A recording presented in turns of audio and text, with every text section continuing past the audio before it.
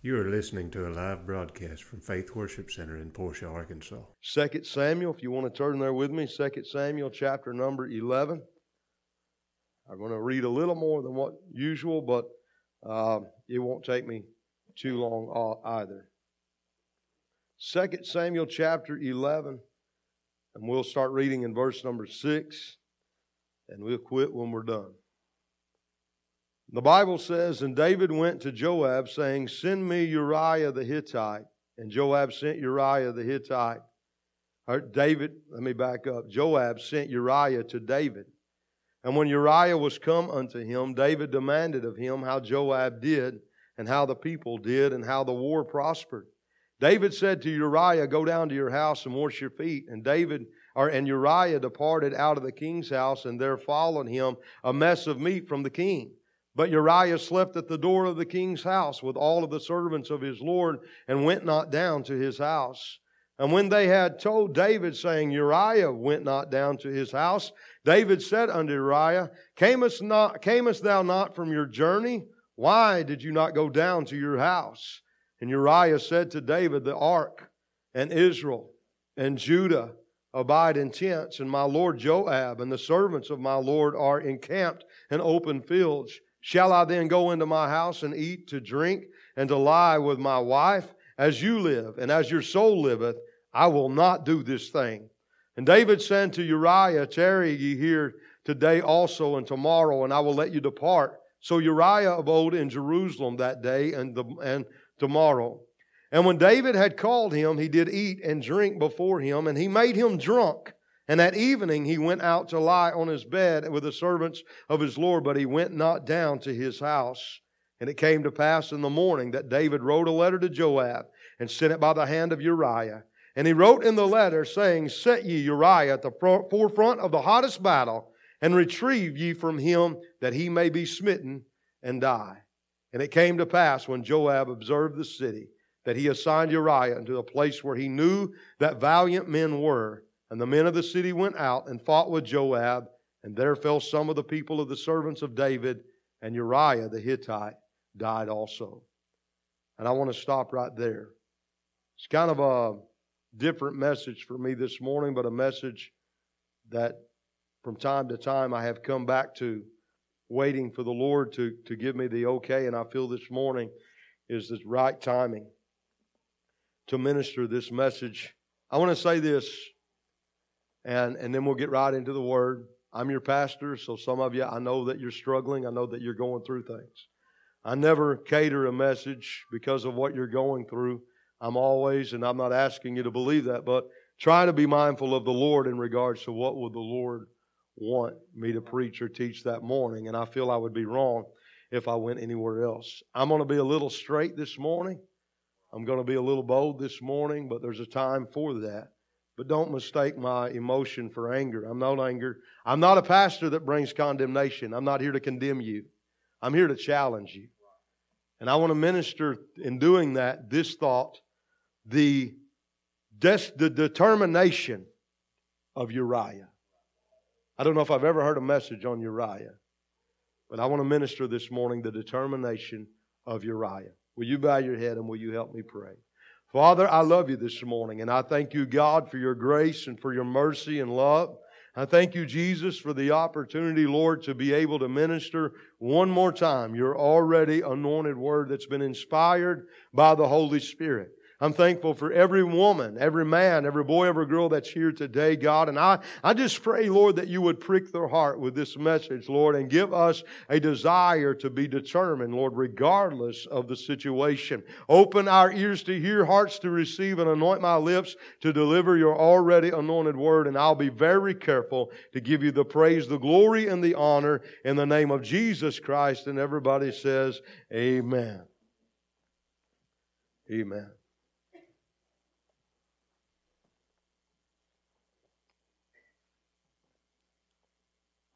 I want to begin this way this morning just by saying that in regards to preaching or teaching, there's nothing more important to preach or teach, even to encourage, than to continue to lay out the foundation of the gospel of Jesus Christ. And when I say the foundation of the gospel, I'm talking about why is proper faith in Christ and what He accomplished on the cross of Calvary, to teach that in regards to our daily walk, so that we not only are saved, but that we know how to live for God. We got to identify the problem, which was the power of sin that we were all born with, and we've got to also explain what God did about that problem, and we also have to explain how that we access the power over that problem of sin, which is greater than the power, my own willpower. We got to teach this. We got to preach it. Pastor Brian is going to be on some of that tonight.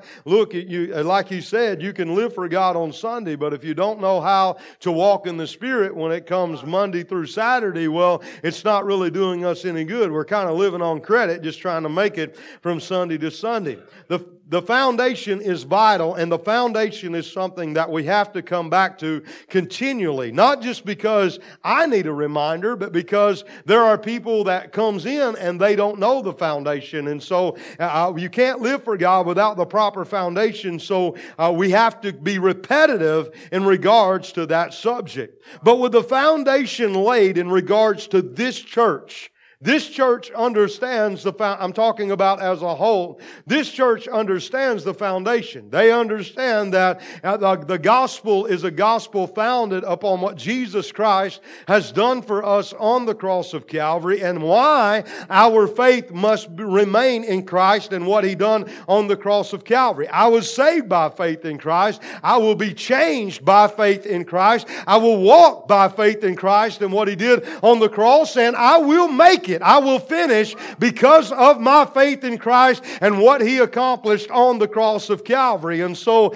it's something that we as a church, we understand. We understand the fundamentals. We understand justification, sanctification, glorification. We understand walking in the Spirit, and we got to teach it and preach it, because as a believer, listen, you should be maturing in the things of God. You don't need to be a baby on the bottle for all of your Christian life. We need to go from the milk to the meat. So in order to go from the milk to the meat, we've got to be able to withstand some things. I didn't have to withstand nothing while I was a baby, and because I don't even remember it, in my mom and dad's arms. They got it made, they just don't know it. They're carried around, they're fed, they're changed, they're put to bed, they're woke up. They got it made. Look, a babe in Christ, there comes a time there when you are completely nurtured, and you get a little bit bigger and you start crawling, you start walking, you're going to fall and you're going to have bruised knees and you're going to have problems and you're going to have issues. And what you need to know is that when these times come in my Christian walk, I need to know how to make it, and I need to be determined to the point that I'm not going to quit regardless of what comes my way. And if I just preach this morning determination without already having laid out the proper foundation, I want you to think about what I'm about to say. If I just preach to you, you need to be determined without telling you how, then I'm preaching to you law and legalism. I can't preach to you just come out from among them without telling you how. I can't preach to you be holy for God is holy without telling you how. I've heard it all my life. Look, I know what God can do. I know what God is capable of doing, but if you don't tell me how to let Him do it in my life, it does me no good. I can give a mechanic a new tool that will make their job easier, but if they don't know how to work it, it'll sit on the bench. It's worthless. It's not going to benefit them none. And if you don't know how to live for God, and the majority of the church has missed this, if you don't know how to walk in the Spirit, if you don't know how to not fulfill the lust of the flesh, if you don't know how to let grace flow in your life, you will never understand the more abundant life and the joy of living for Christ. You'll never understand it. I lived for God a lot of long years, and I was miserably saved. I love God. I just didn't know how to live for Him. I was wanting to please God, and I was in Romans 7 where the Apostle Paul said, what I'm wanting to do is not what I'm doing, and what I'm not wanting to do, that's what I'm doing. You ever done something and you're thinking, why in the world did I just do that? That's not even me. Paul was there. And I was there. And I experienced that. And if I just tell you what to do without telling you how to let God work it and develop it in your heart, then we revert back to law and legalism. And law and legalism, listen, you need to be careful what you hear. I know sometimes it's just innocent. Well, he makes some good points. Every time you're listening to law or legalism, you are strengthening the sin nature. You're strengthening. Look, the strength of sin is the law. And anytime you listen to somebody that's preaching and teaching law, or you need to do this, or you need to do this, or another way outside of Christ and what He did, I'll get to my message in a minute, Christ and what He did on the cross of Calvary, you're not just having a good time. You're not just trying to eat fish and spit out the bones. You are strengthening the sin nature. Because the flesh already wants to go that way anyway. The flesh already wants to do something.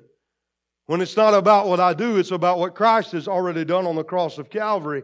And if I keep my faith in Him, then it's the Holy Spirit doing something in me that I'm not able to do. Oh, I wish that was my message this morning, and you do too when I get into it. So I'm not just preaching it without laying out the foundation. It's not a law, it's not legalism, but the foundation there, the Holy Spirit reveals a lack in the area. I'm not talking about condemnation, but listen, the Holy Spirit will convict us. Anybody besides me and Pastor Brian ever been convicted? He will convict. He's not condemning. He's not changing the judgment from not guilty to now you're guilty. He's convicting us because that conviction of the Holy Spirit is my way of knowing what I'm doing is not what I need to be doing. This is wrong. I shouldn't be listening to this. I shouldn't be doing this. And when He convicts me, I say, Lord, forgive me for what I'm doing and change the very desire that's there to go in that direction. God doesn't throw me away. He doesn't discard me. He convicts to steer me back in the right direction. Amen. Oh, that's good preaching this morning. But I want to challenge you. I want to ask you a question this morning. How determined are we to pursue Christ first? How determined are you in your life to pursue Christ? Now be careful what I just said. I did not say to pursue church. I'm not downplaying church. I did not say to pursue something else. I'm talking about how determined. Where's our determination to pursue Jesus Christ as our King? We talk about things such as the fight of faith, and it is surely a fight. We talk about the fiery trial. Peter even said, believer, don't think it's a strange thing that the fiery trial has come upon you to try you.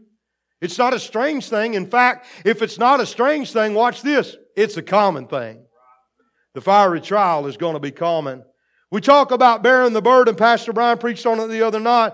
But becoming not more than what we can bear because the Lord has made a way of escape that we may be able to bear whatever we are going through. And we can talk about these things and we mention them often. We are encouraged by the Scripture that His grace is sufficient. We will shout when we start preaching about greater is He that is in me than he that is in the world. We'll get a little bit happy when we read about when the Spirit or when the enemy comes against me like a flood. The Spirit of God will raise up a standard against him. We will shout. We will say glory. We will get excited. But when we're in the battle, we forget it all.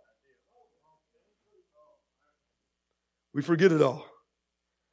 When the battle gets hot,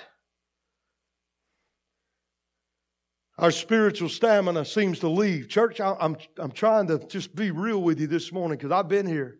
Our spiritual stamina seems to leave. Here's the process. All of a sudden we went from shouting about, I'm more than a conqueror in Christ. I can do all things in Christ. We went from shouting about that on Sunday, and then Monday, trial and tribulation, something happens that puts me in a place where I'm not being blessed at the moment or don't think I'm being blessed. Here's what the enemy does. You know why that you're going through this? Because God don't care about you. That's why. That's the first thing he says. And then in our spirit, we begin to blame God. We went from shouting on Sunday to blaming God on Monday. You don't have to shout. I'm preaching good. We're blaming God. We're wondering, why in the world am I having to go through this? Because we are at a place where we're easily moved.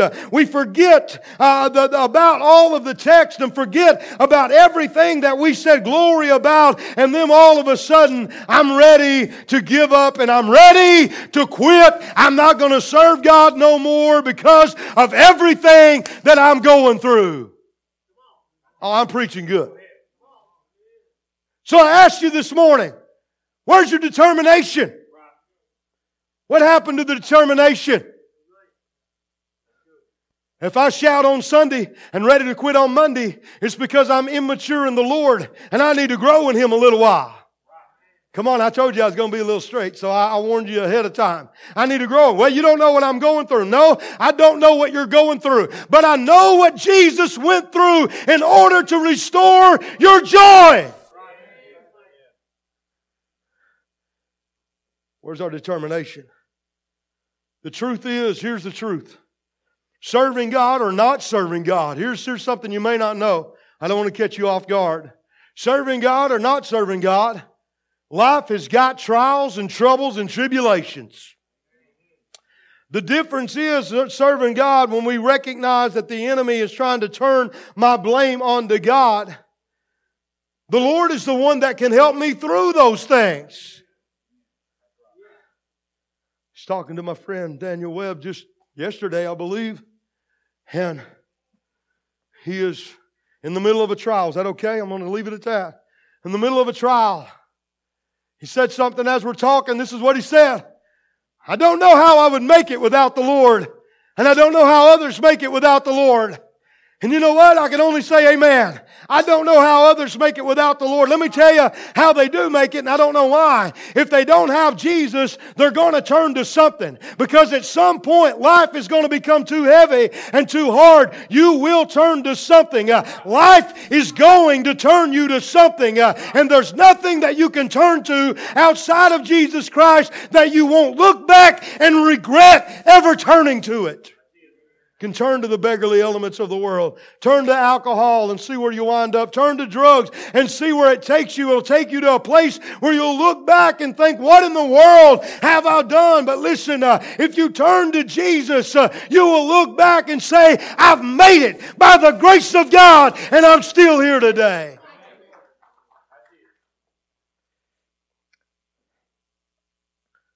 I've said it before, but I want to say it again, and I'll get it in my text, I promise. Sooner or later, giving up or quitting for the believer, listen, believer, it's got to be taken off the table. Why is it left as an option? Why is it left as an option? Things don't go my way, if my prayer's not answered, if this don't happen or that don't happen, well, I'm just going to give up and I'm just going to quit. May will be 17 years that I have had the honor to serve as pastor. What I'm about to say, I don't mean it in an unkind way or a bad way. People has come to church just a few times and they've come and said, I'm going to make that my home church, and just went on and on. Can I visit with you later? And told me, that God's laid this on my heart and this and that and all. I'm behind you 100% and everything, and go on and all about it. And the first time that they don't get to sing because the service, look, I'm not trying to be unkind, because the service moved in a different way and the power of the Holy Spirit began to move and we just couldn't make time for it. Well, you forgot me, and because of that, I just don't know how important that I am. Look, you wasn't coming to this church to serve God and to grow in God. You were coming to be seen. And if you're coming to be seen, that's not why we're here. We're here to let the power of God move and meet the needs of His people. Quitting is always on the table. But as believers, we got to sometime to completely take quitting and giving up all off of the table. I want to turn your attention to Uriah, because I'm going to run out of time if I don't. He's mostly overlooked. He's mentioned because he was the husband of Bathsheba, whom David had an affair with. But that's as far as our knowledge usually goes about this man, Uriah the Hittite. Uriah is a good example of the believer today in a few different ways.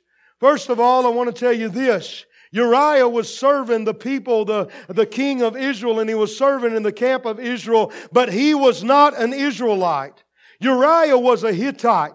He was not of the camp. He was not of the people of Israel. For him to have an opportunity to eat at the king's table was a blessing. And it was made possible because the king overlooked his bloodline. He overlooked where he came from. He overlooked his lineage. And he looked at the desire that Uriah had to serve his people and to serve their cause. And he became a mighty man of David, a valiant warrior, all because his heart was in to serving his king. And David brought him in just as if he was one of them. This is the first example of why Uriah is a good example of us. All of us were like Uriah the Hittite. We were not born a son or a daughter of God. We were born under the bondage of sin. We were a stranger. We were a foreigner to the family of God. But by the Spirit of adoption, God said, if you'll believe upon my Son, I'll bring you in. I'll give you an inheritance. I will set you at the king's table, a son and a daughter of the Most High God. I said that to say this morning, and I don't mean it disrespectful. I don't care. I do not care who you are. I don't care where you've been. I don't care what you've done. I don't care how far that sin has taken you. The truth of the matter is, if you will believe upon Jesus Christ, you too will have a seat at the king's table. Does it make any difference? Anybody and everybody can be saved and made free by faith in Christ and what He's done on the cross of Calvary. To look at Uriah's life, watch this. You would think it's unfair. You would think Uriah got what he didn't deserve. You would think that Uriah betrayed. Is anybody else in here this morning had things happen to them in life and you thought that's just unfair? I didn't deserve that. I've been betrayed. Amen? Come on, it's all right this morning. I've been betrayed. This should have never happened to me. I've done nothing to bring this on myself. And Uriah had felt all of these things and he'd been through all of these things. But when we read of Uriah, if you begin to turn your focus on the fact that he was determined and he refused to quit, we don't think about the undeserving part. We don't think about the betrayal part. We think about how great his desire was to serve. And you know what? It should be the same with each and every one of us. Whether you like it or whether you don't, somebody is watching you. And if they know about your life, they know the things that has happened, some of the things, they know that you got what you didn't deserve. They know that you've been through a trial that maybe you should have never been through. When they look at you, they shouldn't see somebody that's down in the dumps ready to quit. They ought to see somebody that is determined to hold on to the things of Christ. They ought to see determination. Number one, above all, not a quitter, not out, not done, but I'm here to serve the Lord. During the times when the fight really gets heated, when our trial really gets hard, it's then when listen, God already knows, but in those moments is when you will find out who you really are. Is my heart in it, or am I just going through the actions? Am I committed? Am I dedicated? Or am I just going through the actions? Now David, I'm going to get to my text, I promise. David was not acting as king at this moment toward Uriah, which will never be the case of Christ. There will never be a time that he will cease to be in charge and will cease to be God. But Uriah was serving him as king. After the affair, there was the attempt to cover up. His sin takes you further. Stay with me just a few more minutes. I promise I'm going to get to my text. After the affair was the attempt to cover up everything that David had done, because David was ashamed of what he had done. Now, some things that I want you to see here and be attentive to the life of Uriah is David sends him home with the intent to cover his sin. He told him this, Uriah, go home and wash your feet. Symbolic to this, Uriah, I want you to take some time off. Before you go in your house, wash your feet.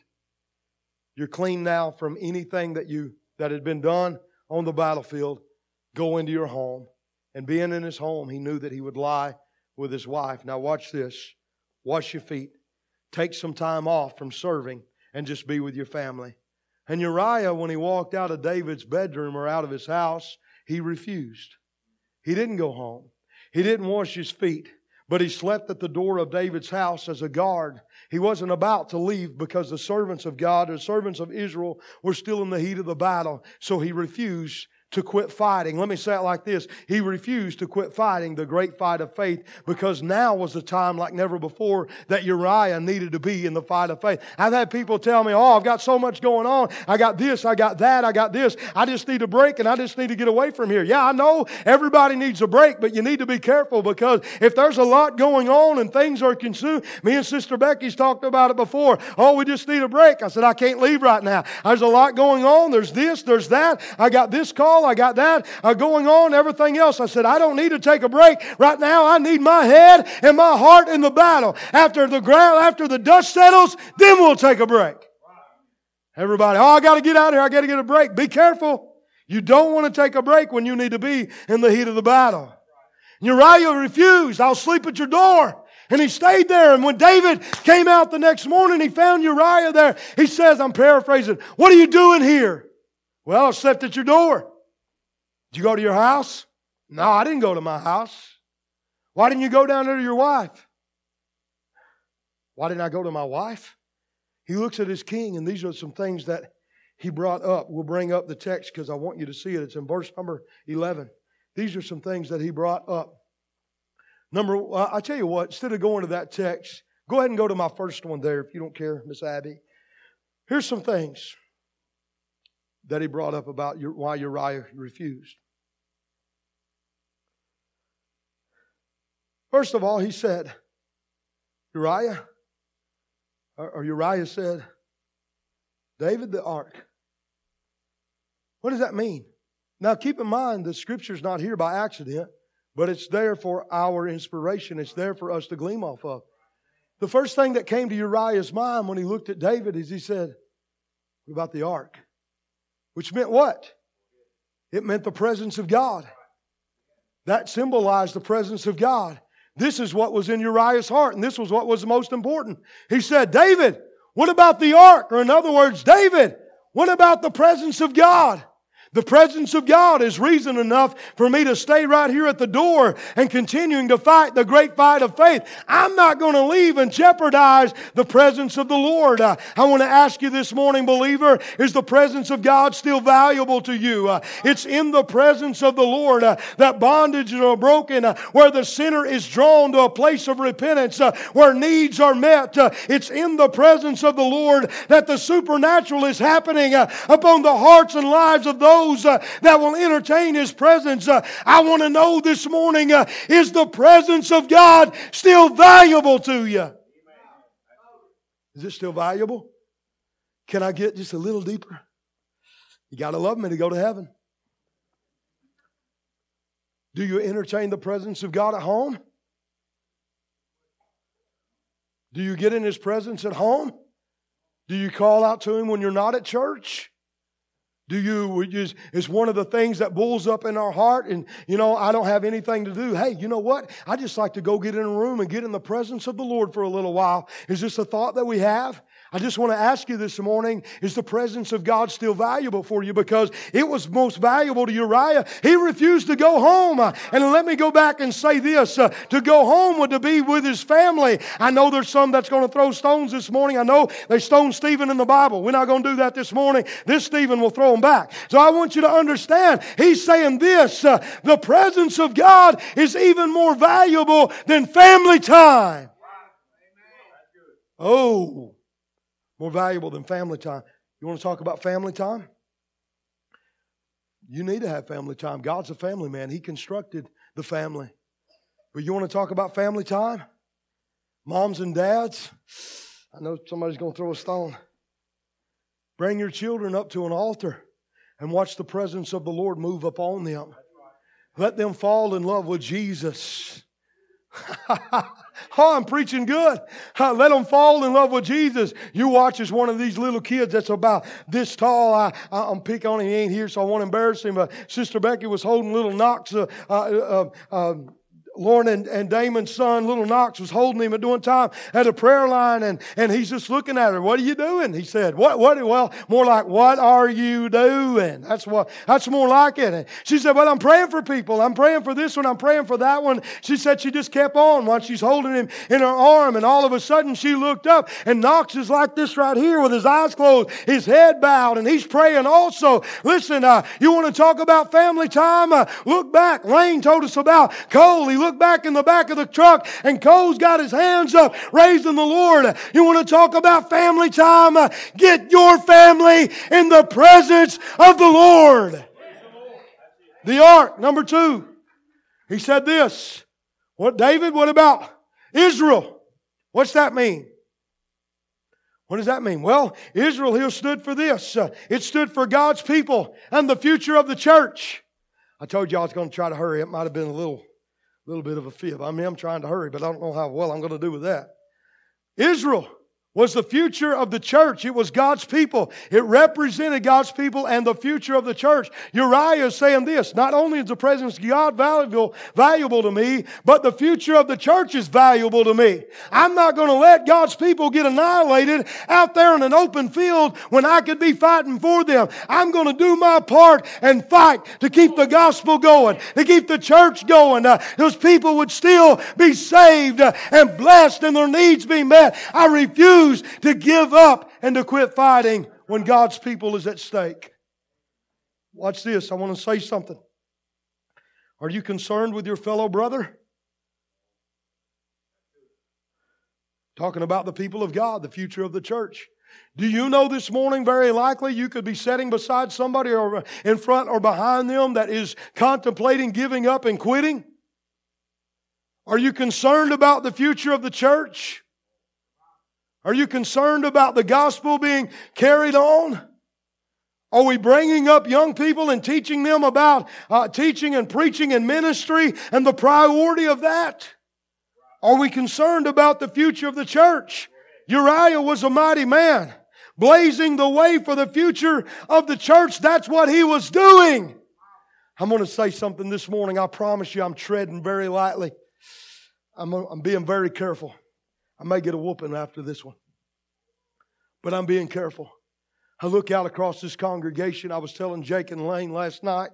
I said, you know, the unique thing about our church is we have young people. I mean young people all the way up. I don't mean this disrespectful, but all the way up to gray heads. In our church, we're reaching a wide variety of people, and because of the presence of the Lord, it's unique. But I want you to know this morning, I say this respectfully, there's some times, because I've talked to them, that the elder, or I'm going to say it like this, Joy 55 Club, might feel like, well, we're not needed. There's not a big of need for me anymore, and I just kind of sit back and watch. Look, I like to sit back and watch sometimes too. I like to see these teenagers and these kids come up here and pray one for another. But I want to tell you something, elder. I want to tell you something from the heart of a man that's 42 years old, and I mean it with everything that's within me. I love when these kids pray for me, but when I look back and there's a gray head that is 70, 80, 60 years old, whatever it may be, that's got their hand up on me and saying, God, I'm praying his faith does not fail. I'm praying that you would move upon him. I'm praying that you would anoint him. Listen, we need elders that will still pray for the generation and blaze the old path so that we would keep going. I'm asking you, I'm begging you, I would crawl to you and jerk you on the pants leg and tell you this, please don't quit coming to an altar and praying for us that need your prayer. Don't worry about your kids. Don't worry about your grandkids. I told you I'm treading lightly. I need you. This church needs you. We need your prayer. We need you. We need to know you're concerned about the future of the church because you've been there, done that. Look, I've been through a few things in my life. But now when I look at somebody that's been in this thing a whole lot longer than me, and they're still loving Jesus and they're still praying that the church would continue, we got to have it. It's an essential part of a church. Next thing, I'm trying to hurry. The third thing, he says this. Judah, I won't spend as much time. Judah. In regards to Judah, he says, or it means this. Judah is the tribe that Jesus come from. It represents Jesus Christ and His work, because it would be through Christ that all of salvation would be fulfilled, where the law would be fulfilled and the salvation plan of God would be put in motion, which be available to us. Judah represents the gospel as we know it today. For Uriah to say, what about Judah? He's saying this about Christ. He's saying that salvation one day is going to be complete. Grace is coming. The way of victory, it's coming. And these things are too valuable to me to lay aside and to let them go. I want to ask you this morning, Faith Worship Center, is the message of Christ and Him crucified still valuable to you this morning? Is it still valuable? How many of y'all have I heard stand up and tell how that the message of the cross has changed your life? No longer would there be religion, but we would have a relationship with Christ. I just want to ask you this morning, does it hold any value with you? Does it still have value, or is it just something that you've become to hear? And then he says this, what about Joab? Number 4. Joab. What does Joab stand for? Who was Joab? He was his leader. He's his leader. David was serving as king, but he was to follow the orders of Joab. Look, David couldn't even get any of the men, including Uriah, to do anything without sending orders to Joab. So Joab here serves as a type of the Holy Spirit. He's a type of the Holy Spirit. And what Uriah is saying here is, even though it come from that David told him to go home, look, he was saying, I've not yet heard that from the Holy Spirit. He's not giving me my orders. And until He gives me my orders, I'm going to stay right here and stay in the fight. Listen, believer, you're going to hear a lot of advice from a lot of different people. You're going to get offers. You're going to get this. You're going to get that. I've been told what I need to do, what I don't need to do. I've been told to go here or to go there. I've been told all kinds of things. Let me tell you this morning, your orders need to come from the voice of the Holy Spirit, not another man, not another woman, and you don't need to move until He says make a move. And Joab is saying, what's important to me is the voice of the Holy Spirit, and I will not leave until He orders me to leave. But that's what Uriah is saying here about Joab. Too often, God's people are moved. A lot of God's people are looking for a sign today. They're even looking for an open door. A sign or an open door. Look, New Covenant way is God the Holy Spirit wants to talk to you. The devil can open up a door, and the devil can give you a sign also. But if you didn't hear the voice of the Lord, it's not God. I don't care how good it looks. He can make it look real good sometimes. But if it wasn't the voice of the Lord, then it wasn't God. So he refused to go home. He said, your servants are in open fields. I will not go back, he's saying this, and I'm paraphrasing, to the luxury of life. I will not retire from the battle when there's still a fight of faith that needs to be done. His witness was important to him. The open fields was a place where all eyes were upon him. Everybody could see. You know, when you're in the middle of a battle, or even when you're not, all the eyes of the world, of those that are around you, they're on you. And Uriah, if Uriah would have left and retired, Brother Richard, this is what it would have said to his fellow brethren. Well, the fight didn't mean a lot to him anyway. I don't want to go to the front line with somebody that is in and out, in and out, in and out. If I'm going to go to battle, give me somebody that refuses to quit. And Uriah refused. He said, I will stay. I will not go home. And I'm thankful for those that I can count on that will stay. They will not quit. One of the last things David done, he got him drunk to impair his thinking. But it didn't work. He tried to impair his thinking. Spiritually, if Christ is not a priority in our life, our thinking is wrong. Our thinking is wrong. It needs to be corrected. He's put on the front line. Watch this, and I'm about done. He knew what that meant. Uriah was not a stranger to a battle. When he sent orders, I can't imagine, Uriah delivers his own death warrant. And when it's read back to him, he says, Uriah, you are to go to the front of the battle right up there next to the wall. I can't imagine what Uriah felt because he knew, Brother Greg, what that meant. He knew that he wasn't coming back alive. So now his determination to serve the king is really under the test. Because here is the question that we got to ask all of ourselves. Uriah was going to have to lay his life down. Have you laid your life down for Christ? Have you laid your life aside for Christ? Uriah heard the news. He turns and he makes his way to the front of the battle. And there I got to believe that he fought his heart out with everything that he had. And he went down fighting. Oh, I feel that this morning. He refused to quit fighting. He lived as a fighter. He walked as a fighter. He slept at the door of the king because he slept as a fighter. And he one day would die as a fighter. That was so determined that death would not even deter him from what he's supposed to be doing. He laid his life down because he was that determined. Church, I want to ask you, what happened to our determination?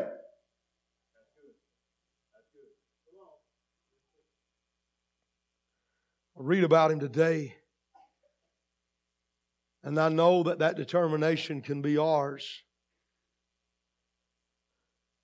if we place our faith in Christ and what He's done on the cross of Calvary and ask God to give me a determined heart. Give me a determined heart, and I'm going to quit.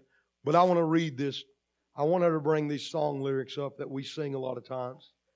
I want you to think about these lyrics. I'm not going to sing it. Nobody get nervous. And I'm going to quit. Brother Jeff, would you help me? The Magruders sang it, and they said this. I sang it. That's horrible English. Good preaching, but horrible. It says, I started out to follow Jesus many years ago. The road was sometimes slippery, and my steps were often slow. I met with opposition, and I didn't quite know what to do. But I've made up my mind to make it through. Go to the next verse.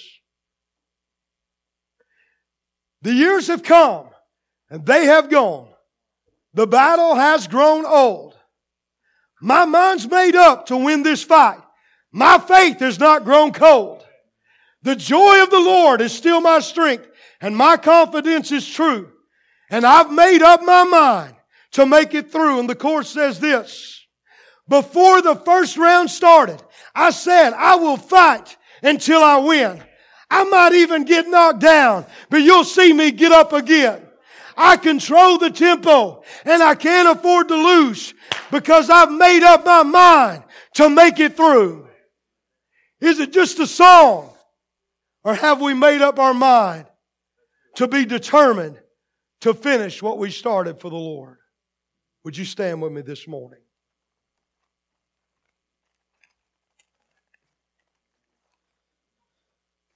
Father, I come to you in the name of Jesus. I'm thankful, God, for your grace and for your mercy and for your love. There's no doubt, God, that we are living, God, in perilous times. We're living in troubled times. We're living in a time, God, where the Scripture has rang true. That men would call good evil and they would call evil good. Sin doesn't try to hide. And the attack upon the believer is greater than what it's ever been before. But God, I believe because I look back at men and women of old. I look back and I see them that are more determined than what they've ever been before. And today that you can cause your church to be so determined. The trial may come. The journey may get a little tough. I may have to climb a mountain. I may go through a valley. There may be a lot of things I may have to do. But one thing I won't do, I will not give up and I will not quit because I'm going to make it through. Lord, in the name of Jesus, I'm asking for that this morning. for you to give that determination to your people. There's my altar call. My altar call this morning is simply this. It's a good time to take quitting and take giving up off of the table. Take it off of the table and to ask God to give us a determined heart. Though we refuse to give up, we refuse to let go. We're going to keep on blazing the path of the old paths for the future of the church if the Lord tarries. That's my altar call. Are you here this morning? Are you here discouraged? Are you here you're thinking about giving up, thinking about quitting? Because we need to leave with a determined heart. I won't beg you this morning. I know the Lord gave me this message. But if that's you, it's a great time to pray this morning. Go ahead. No, I've not seen a mountain. Oh, God, can I move? No, I've not seen a problem. He won't carry you through. Hallelujah. Just call on the Master. God, make us determined this morning, Lord. Give us a determined heart, Lord. If you were blessed by this message or you need prayer, please email us at faithworshipcenterar@gmail.com.